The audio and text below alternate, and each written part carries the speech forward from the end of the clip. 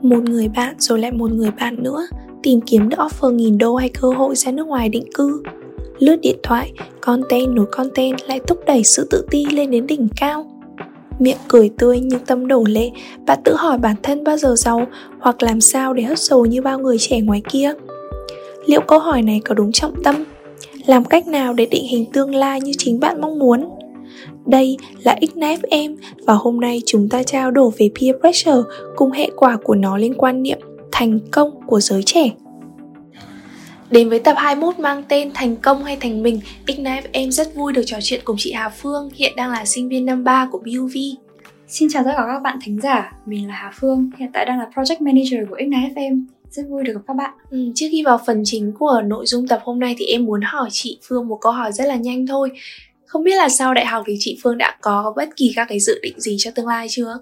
Về dự định cụ thể thì mình chưa có. Tuy vậy thì mình hay tưởng tượng rằng là một vài năm nữa có thể là mình đang học tập và sinh sống ở nước ngoài chăng? Bản thân em là một người khá đặt nặng vấn đề peer pressure. Sang năm ra trường rồi nên cũng lo lắng nhiều chút, chả biết học xong sẽ cho đi đâu nữa. Thế nên là em bị một cái là cứ hỏi được ai thì sẽ hỏi một câu: tốt nghiệp xong mày làm gì? Có bạn thì bảo là ta cũng được offer vào chỗ này làm rồi nhưng mà tao chưa thích lắm, tao đang nhắm chỗ khác cơ. Hoặc là có bạn thì bảo là chắc tao đi học thạc sĩ ở bên nước ngoài. Thì thật sự cái cảm giác mà nghe được những cái câu trả lời như vậy thì em khá là áp lực. Mình thấy là những gì Bảo Anh đang trải qua nó cũng là một phần của peer pressure hay là áp lực đồng trang lứa. Và mình thấy là những cái chuyện này nó xuất hiện ở rất là nhiều nơi. Trường học cũng có, công sở cũng có. Kể cả ra ngoài hai bạn nói chuyện với nhau xong so sánh mình với người còn lại cũng có luôn. Ngoài ví dụ mà Bảo Anh vừa mới đưa ra thì mình còn nhìn thấy khá là nhiều những cái biểu hiện này trên mạng. Điển hình là với các study blur, hoặc là như ngày nay thì có studygram, rồi có các bạn lifestyle youtuber. Các bạn ấy thường dành thời gian để có thể chia sẻ về việc mà mình học tập như thế nào, có những cái tips nào để được điểm cao, hay là một ngày các bạn ấy sẽ làm gì để cải thiện việc học tập. Một mặt thì những cái content này là một cái outlet rất là tốt để các cá nhân chia sẻ về các kỹ năng và thói quen học tập của mình, cũng như là thúc đẩy những người xem trở nên năng suất hơn. Tuy vậy thì do độ tuổi cũng khá là gần với các bạn viewers, các bạn audience, vậy nên là họ cũng vô tình tạo ra những cái áp lực cho những người chưa đủ giỏi hay là những người có điều kiện tương đương. Giả dụ như là nếu mà setting học tập của bạn không có iPad, không có Apple Pen thì có vẻ là bạn cũng sẽ không có cơ hội để có thể học hành một cách chuẩn chỉnh như các bạn ấy chẳng hạn. Cũng nhắc đến Instagram thì thỉnh thoảng em lướt feed ý, thì em hay thấy những cái bài có tiêu đề kiểu như là 20 điều cần làm trước tuổi 23. Em đã nghĩ rằng là nếu mà ở thời điểm 23 tuổi ấy mà em không làm được những điều đó thì sao? Thế thì có phải là mình đang bỏ lỡ cái tuổi đẹp nhất của cuộc đời hay không? Nhưng mà như vậy cảm giác thì mình cũng đang tự tạo ra cho bản thân mình những cái áp lực khi mà cố gắng theo đuổi những cái điều mà người khác cũng đang cố gắng đạt được. Vậy thì hỏi nhỏ Bảo Anh một câu. Đấy là khi mà nhìn những cái danh sách như thế thì có điều gì mà khiến cho Bảo Anh cảm giác như là nó đang nhắm trúng mình, hoặc là nó rất là riêng tư đối với Bảo Anh hay không? Trong 20 điều đấy thì họ có nói rằng là nên có một công việc part time hoặc là thực tập từ sớm. Nhưng mà thật sự cái việc khuyến khích đi thực tập sớm có phải là điều tốt hay không? Bởi vì là cái gì cũng có tính hai mặt của nó mà. Thì trên khía cạnh tích cực thì em thấy đây là một cái cơ hội để mình có thể định hình được ra cái tương lai của mình sau này. Vì khi mà trải nghiệm các cái kiểu công việc thực tập, mình sẽ đánh giá được điểm mạnh, điểm yếu của mình này, được làm quen với môi trường cạnh tranh và đặc biệt là được tiếp cận với cái niềm đam mê của mình. Tuy nhiên ý, thì nếu mà đi thực tập từ sớm như vậy, đối với những bạn mà có cái tâm lý không vững chẳng hạn, thì các bạn rất có thể là bị sốc hoặc là cảm thấy bị quá tải bởi công việc được giao cho. Hoặc có những bạn thì bị chi phối bởi cái sức mạnh của đồng tiền mà quên ăn quên ngủ để làm sao mà có được mức lương 8 số chẳng hạn. Có thể là những cái bạn đó khi mà các bạn ấy bị yếu tâm lý như thế cũng có thể dễ bị những người đi làm lâu năm người ta bắt nạt nữa ha. Thật ra thì chính bản thân mình cũng là một người mà không đi thực tập ngay từ năm nhất. Mình dành năm nhất để đi làm các hoạt động hoặc là chạy các sự kiện. Thì đối diện với những người bạn mà đã đi thực tập đủ 6 kỳ thì mình vẫn tự hỏi rằng là kết cái quyết định không đi thực tập ngay từ đầu của mình nó có phải là một quyết định đúng hay không. Tuy vậy thì mình cũng nghĩ rằng là bản thân mình lúc đó vẫn chưa đủ kỹ năng và cũng chưa cảm thấy sẵn sàng. Bù lại thì khi mà mình bắt đầu đi thực tập rồi thì mình biết là mình có rất là nhiều những cái kỹ năng mà có thể là những bạn mà ngay từ năm đầu tiên các bạn ấy chưa có được. Và có lẽ là cái chúng ta nên bàn luận ở đây đấy là việc mà văn hóa thực tập sớm được khen ngợi. Thậm chí là trong một số trường hợp thì nó còn bị ép vào những người khác nữa ngay từ một cái thời điểm mà người ta chưa chín. Người ta vẫn đang còn rất là non, thiếu kỹ năng, thiếu sự tự tin, vân vân vân vân. Các bạn mà em chơi cùng ấy thì cũng khá là ghen tị với em vì thấy BOV rất là tạo điều kiện cho sinh viên được đi thực tập năm nhất tại các cái tập đoàn lớn. Thì em cũng đã đi làm này làm kia rồi về kể lại thì các bạn cảm thấy rất là hứng thú luôn. Tại vì ở trường công ấy thì phải đến năm 3 hoặc là năm 4 thì mới có các cái offer đi thực tập cho sinh viên cơ. Thế nên là tại cái thời điểm mà thấy em được đi làm năng suất như vậy thì các bạn cũng rất chi là dục dịch để tìm việc làm. Lúc nào cũng sẵn sàng truyền tay nhau những cái job description. Điều này cũng là một cái điều khá là phổ biến. Tại vì khi mà mình bước vào cái môi trường quốc tế thì mình cũng theo cái văn hóa quốc tế là khi các bạn nước ngoài đi thực tập sớm thì mình cũng đi thực tập sớm luôn. Thì như mình có nói ban nãy thì có một số phụ huynh cũng lựa chọn cho con mình, gửi con mình vào các trường quốc tế cũng là vì lý do này. Tại vì ở môi trường quốc tế thì các bạn đi thực tập sớm thì con cái cũng sẽ phải có ý thức là mình nên đứng dậy và đi làm đi chứ. Vì vậy thì mình nghĩ là chắc là cũng tùy người tùy cảnh ha. Tại vì có thể là có những bạn mà đủ tự tin và cho rằng là năm nhất mà mình bị ném ra môi trường làm việc là mình đã có thể adapt được rồi. Tuy vậy thì có những bạn mà các bạn ấy nhút nhát hơn, hoặc là cái thời điểm cấp 3 các bạn ấy chưa được chuẩn bị nhiều á, thì có lẽ là các bạn ấy sẽ có suy nghĩ khác. Vậy thì thực tập này, kiếm được nhà lầu xe hơi này, có được một cái công việc mà mình mơ ước này, những cái mục tiêu đấy nghe nó rất là cao sang ha, nghe nó rất là ok la ha. Nhưng mà liệu đấy có phải là mục đích, đấy có phải là điểm đến của mình không? Theo bảo anh. Thật ra thì đôi lúc thì em rất là hay bị stuck bởi hai cái phong cách sống mà em đã đề ra. Đôi khi em lại thích một cái cuộc sống xa hoa, mua đồ không cần nhìn giá chẳng hạn ấy. Nhưng mà nếu mà muốn có được các cái điều đấy thì thật sự là em phải đánh đổi rất là nhiều thời gian, công sức của mình. Rồi bỗng chốc mình bị xoáy vào một cái vòng tròn nó rất chi là hối hả. Và đôi khi em cảm thấy là rất là mệt khi mà phải chạy theo những cái chuẩn mực mà nó rất chi là đắt tiền như thế. Thế xong em nghĩ là nếu mà bây giờ mọi người có vẻ là ai cũng muốn một cái cuộc sống xa hoa như vậy, nhưng mà bây giờ mình từ bỏ cái cuộc sống đấy mà mình sống một cái cuộc sống nó nhẹ nhàng hơn. Ví dụ như là về quê trồng cây, nuôi gà. Thế thì sao? Thì cái việc mà giằng xé giữa hai cái lối sống đấy, Bảo em có cảm thấy nó có thể đưa vào một cái cụm từ gì đấy không? Ví dụ như là mình thấy mọi người hay nói về chuyện sống nhanh và sống chậm á, thì mình hay thấy mọi người bảo là đấy là một phong cách sống. Có nghĩa là sẽ có những người mà cả đời họ sống rất là từ tốn, rất là nhẹ nhàng, nhưng cũng có những người mà gần như là họ hustle á, giống như là mọi người rất là hay đề cao việc grinding, đề cao việc kiểu làm việc hết mình nhưng mà cũng chơi hết mình á. Bản thân mình thì mình cho rằng là cái việc đấy nó giống như là chia giai đoạn sống với mình hơn. Tại vì có những lúc mà bạn có thể từ tốn nhẹ nhàng, nhưng mà có những thời điểm mà cơ hội nó đến và bạn sẽ không có lại được cơ hội đấy lần hai. Vậy nên là bạn phải phải lập tức nắm lấy nó. Tuy vậy thì dù ở giai đoạn nào thì mình nghĩ là cũng phải có sự cân bằng, đúng không? Ví dụ như là lúc branding, bạn cũng không nên bỏ ăn, bỏ uống, bỏ ngủ, và cũng nên quan tâm về sức khỏe của bản thân. Tại vì phải có sức khỏe thì bạn mới làm, chứ không thì bạn sẽ bị đau tim lúc nào không hay á. Hoặc là cũng như là khi sống chậm á, thì bạn cũng nên lập kế hoạch để mình không bị sa đà vào cái sự thoải mái đấy, dẫn đến việc mà trở nên kiểu cuồng đi.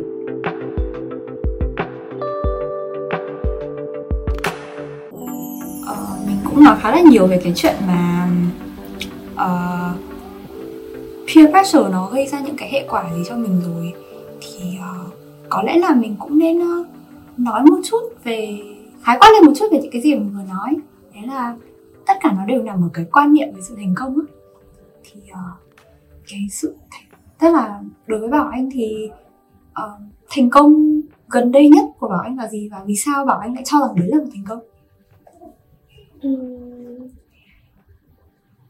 Để mà nói thì chắc cái thành công gần đây nhất mà em đạt được đấy là trong việc học tập. Thế là em giành được merit. Thì đây là một cái thành công mà em không ngờ đến luôn. Nó khá là bất ngờ ấy. Hôm đó thì ngồi ăn xong rồi tự nhiên được bên trường gọi điện đến bảo là chúc mừng em, kỳ này em đã đạt được merit. Ôi lúc ấy cảm giác thật sự là cảm thấy rất là phục mình luôn. Vì cái khoảng thời gian mà mình dành ra, mình làm bài rồi mình nghiên cứu các thứ để mà giờ đạt được cái danh hiệu merit đấy thì cảm giác rất là khâm phục mình luôn. Vì đấy ban đầu cũng chẳng phải là cái mục tiêu mà em đề ra, và em không bao giờ nghĩ là em đạt được cái đấy. Thế nên là cảm giác mình bứt phá bản thân ấy. Lúc đấy thật sự là rất sướng luôn ý. Vậy thì đối với Bảo Anh thì Bảo Anh nghĩ đó là một cái thành công tại vì nó xứng đáng với những cái gì Bảo Anh đã bỏ ra, và đấy là một cái thứ mà Bảo Anh không ngờ tới, đúng không? Thế thì nói một chút về tương lai đi. Thì theo Bảo Anh là cái mục tiêu hoặc là cái hình dung gần nhất mà Bảo Anh có thể nghĩ được về thành công là gì?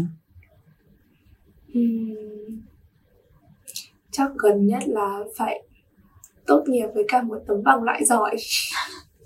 Vì khi mà đã đạt được merit nhá, thì mình lại nhìn nhận lại bản thân mình là thật ra để đạt được merit thì đâu có khó đâu. Mình làm được như vậy rồi thì mình làm được cái điều mà mình không tưởng ấy, thì chắc chắn là cái việc mà đạt được cái tấm bằng loại giỏi ấy, thì chưa chắc là nó đã khó đến như thế đâu. Chỉ cần một chút nỗ lực và cố gắng của mình thôi, biết đâu là mình có thể đạt được điều đấy thì sao. Thế trong cái quá trình mà suy nghĩ về việc mà đạt được cái tấm bằng đấy thì có bao giờ Bảo Anh vấp phải một cái một cái mindset gì không? Ví dụ như là mỗi người cảm thấy lo lắng tại vì không biết là đây có thực sự là mục đích nó đáng để mình bỏ ra nhiều công sức như thế hay là thế nào không? Đây là một câu hỏi khá là hay. Thì việc học là việc cả đời mà, thế nên là đôi khi thì em cũng có nghĩ là thật sự thì cái tấm bằng loại giỏi đấy nó có đánh giá được mình quá là nhiều không? Tại vì để mà đạt được cái mục tiêu đấy thì mất rất là nhiều đêm phải thức trắng để nghiên cứu. Thì em cũng nhìn lại các cái mối quan hệ xung quanh của mình ấy. Các bạn em có những người chưa chắc là họ đã cần cù chăm chỉ như em, nhưng mà thay vào đấy họ có rất nhiều các cái trải nghiệm hoạt động xã hội rất là hay, và từ đó mà họ cũng có một cái định hướng riêng của mình trong công việc sau này. Và họ nhận thấy rằng là mình học chỉ cần đủ kiến thức thôi đã là ok rồi, còn quan trọng là cái trải nghiệm.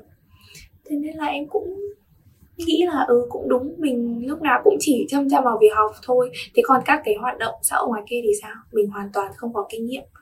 Thế là từ đấy là cũng đặt ra một cái áp lực cho bản thân là vừa phải học giỏi mà vừa phải giỏi cả các cái hoạt động xã hội nữa. Qua những gì mà mình vừa nói chuyện với Bảo Anh qua cái câu hỏi đầu tiên mà Bảo Anh nói về việc mà sau khi mà tốt nghiệp ra để làm gì, và sau khi mà Bảo Anh còn chia sẻ về cái việc mà bạn cũng đang khá là loay hoay trong cái việc mà định hướng bản thân như thế nào, thì mình trộm nghĩ là có phải là Bảo Anh đang cảm thấy rất là lo sợ và căng thẳng cho cái tương lai sắp tới, và có phải là bạn đang đứng giữa một cái giống như là ngã ba giữa việc mà thành công vật chất này, cái mình mong muốn này, và một cái vô hình nào đấy mà nó có thể cân bằng giữa hai cái đấy. Thì đấy là một cái thứ mà mình nhìn thấy. Thì cái này có vẻ là ngược hẳn lại so với mình. Vì bản thân mình thì đi qua gap year, sau rồi thì mình có một cái khoảng thời gian để lắng lại, để nhìn lại bản thân. Thì mình nghĩ là ở thời điểm hiện tại thì mình đã có một cái nhìn nó khá là cụ thể về thành công nhìn như thế nào đối với mình. Thành công đối với mình là được làm những gì mà mình cảm thấy thoải mái nhưng mà vẫn kiếm ra tiền. Mình dễ sống, cũng khá tiết kiệm thôi, nên là tiền lúc đó nó giống như là một cái sự công nhận xứng đáng cho những nỗ lực mình bỏ ra, hơn là cần phải đi kiếm tiền để có cái ăn cái mặc á. Và bố mẹ mình cũng đã vất vả cả đời rồi, nên là mình cũng không muốn hoài phí cái cơ hội sống này.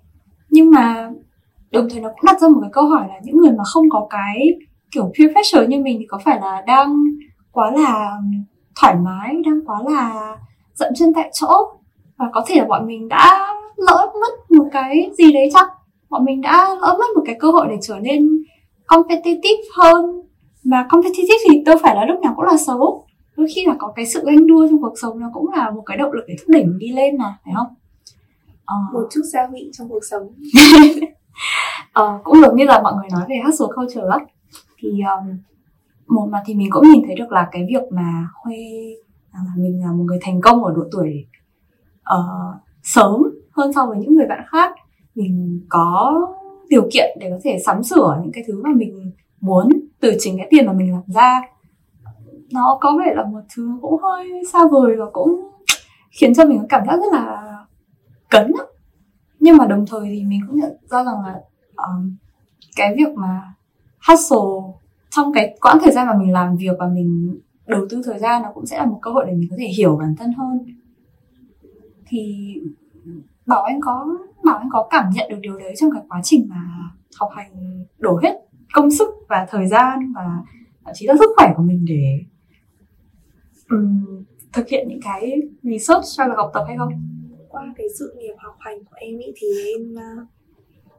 em có một sự so sánh nhẹ giữa em và các bạn. Thì em thấy rằng là có lẽ điểm mạnh của mình ở đây là sự chăm chỉ.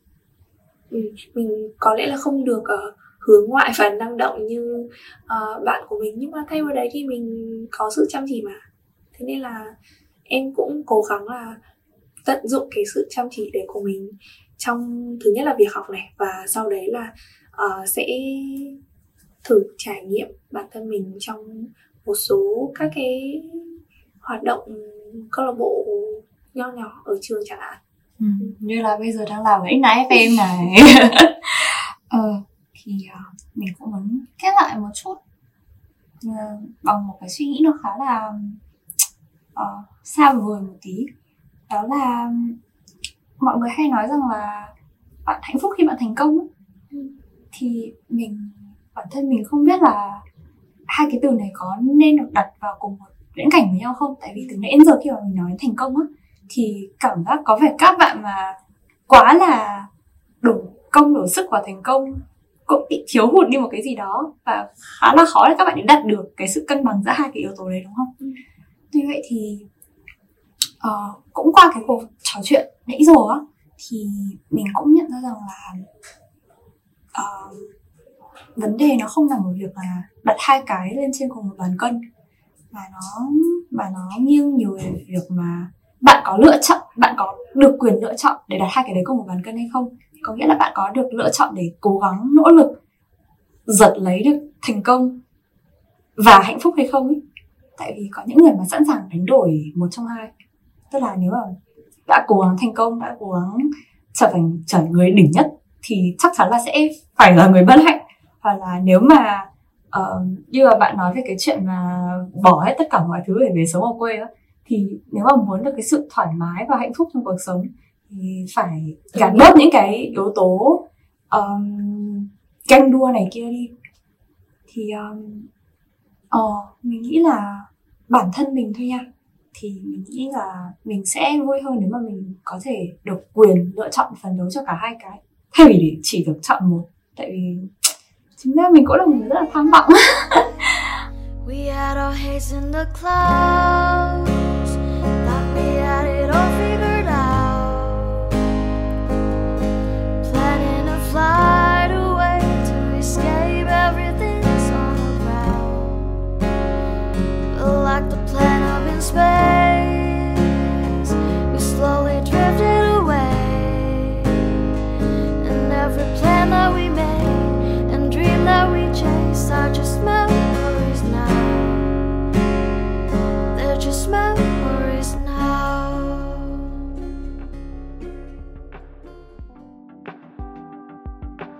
Cảm ơn chị Phương vì buổi chia sẻ thú vị ngày hôm nay, và cũng cảm ơn các bạn thính giả đã đồng hành cùng Ignite FM đến những giây phút này.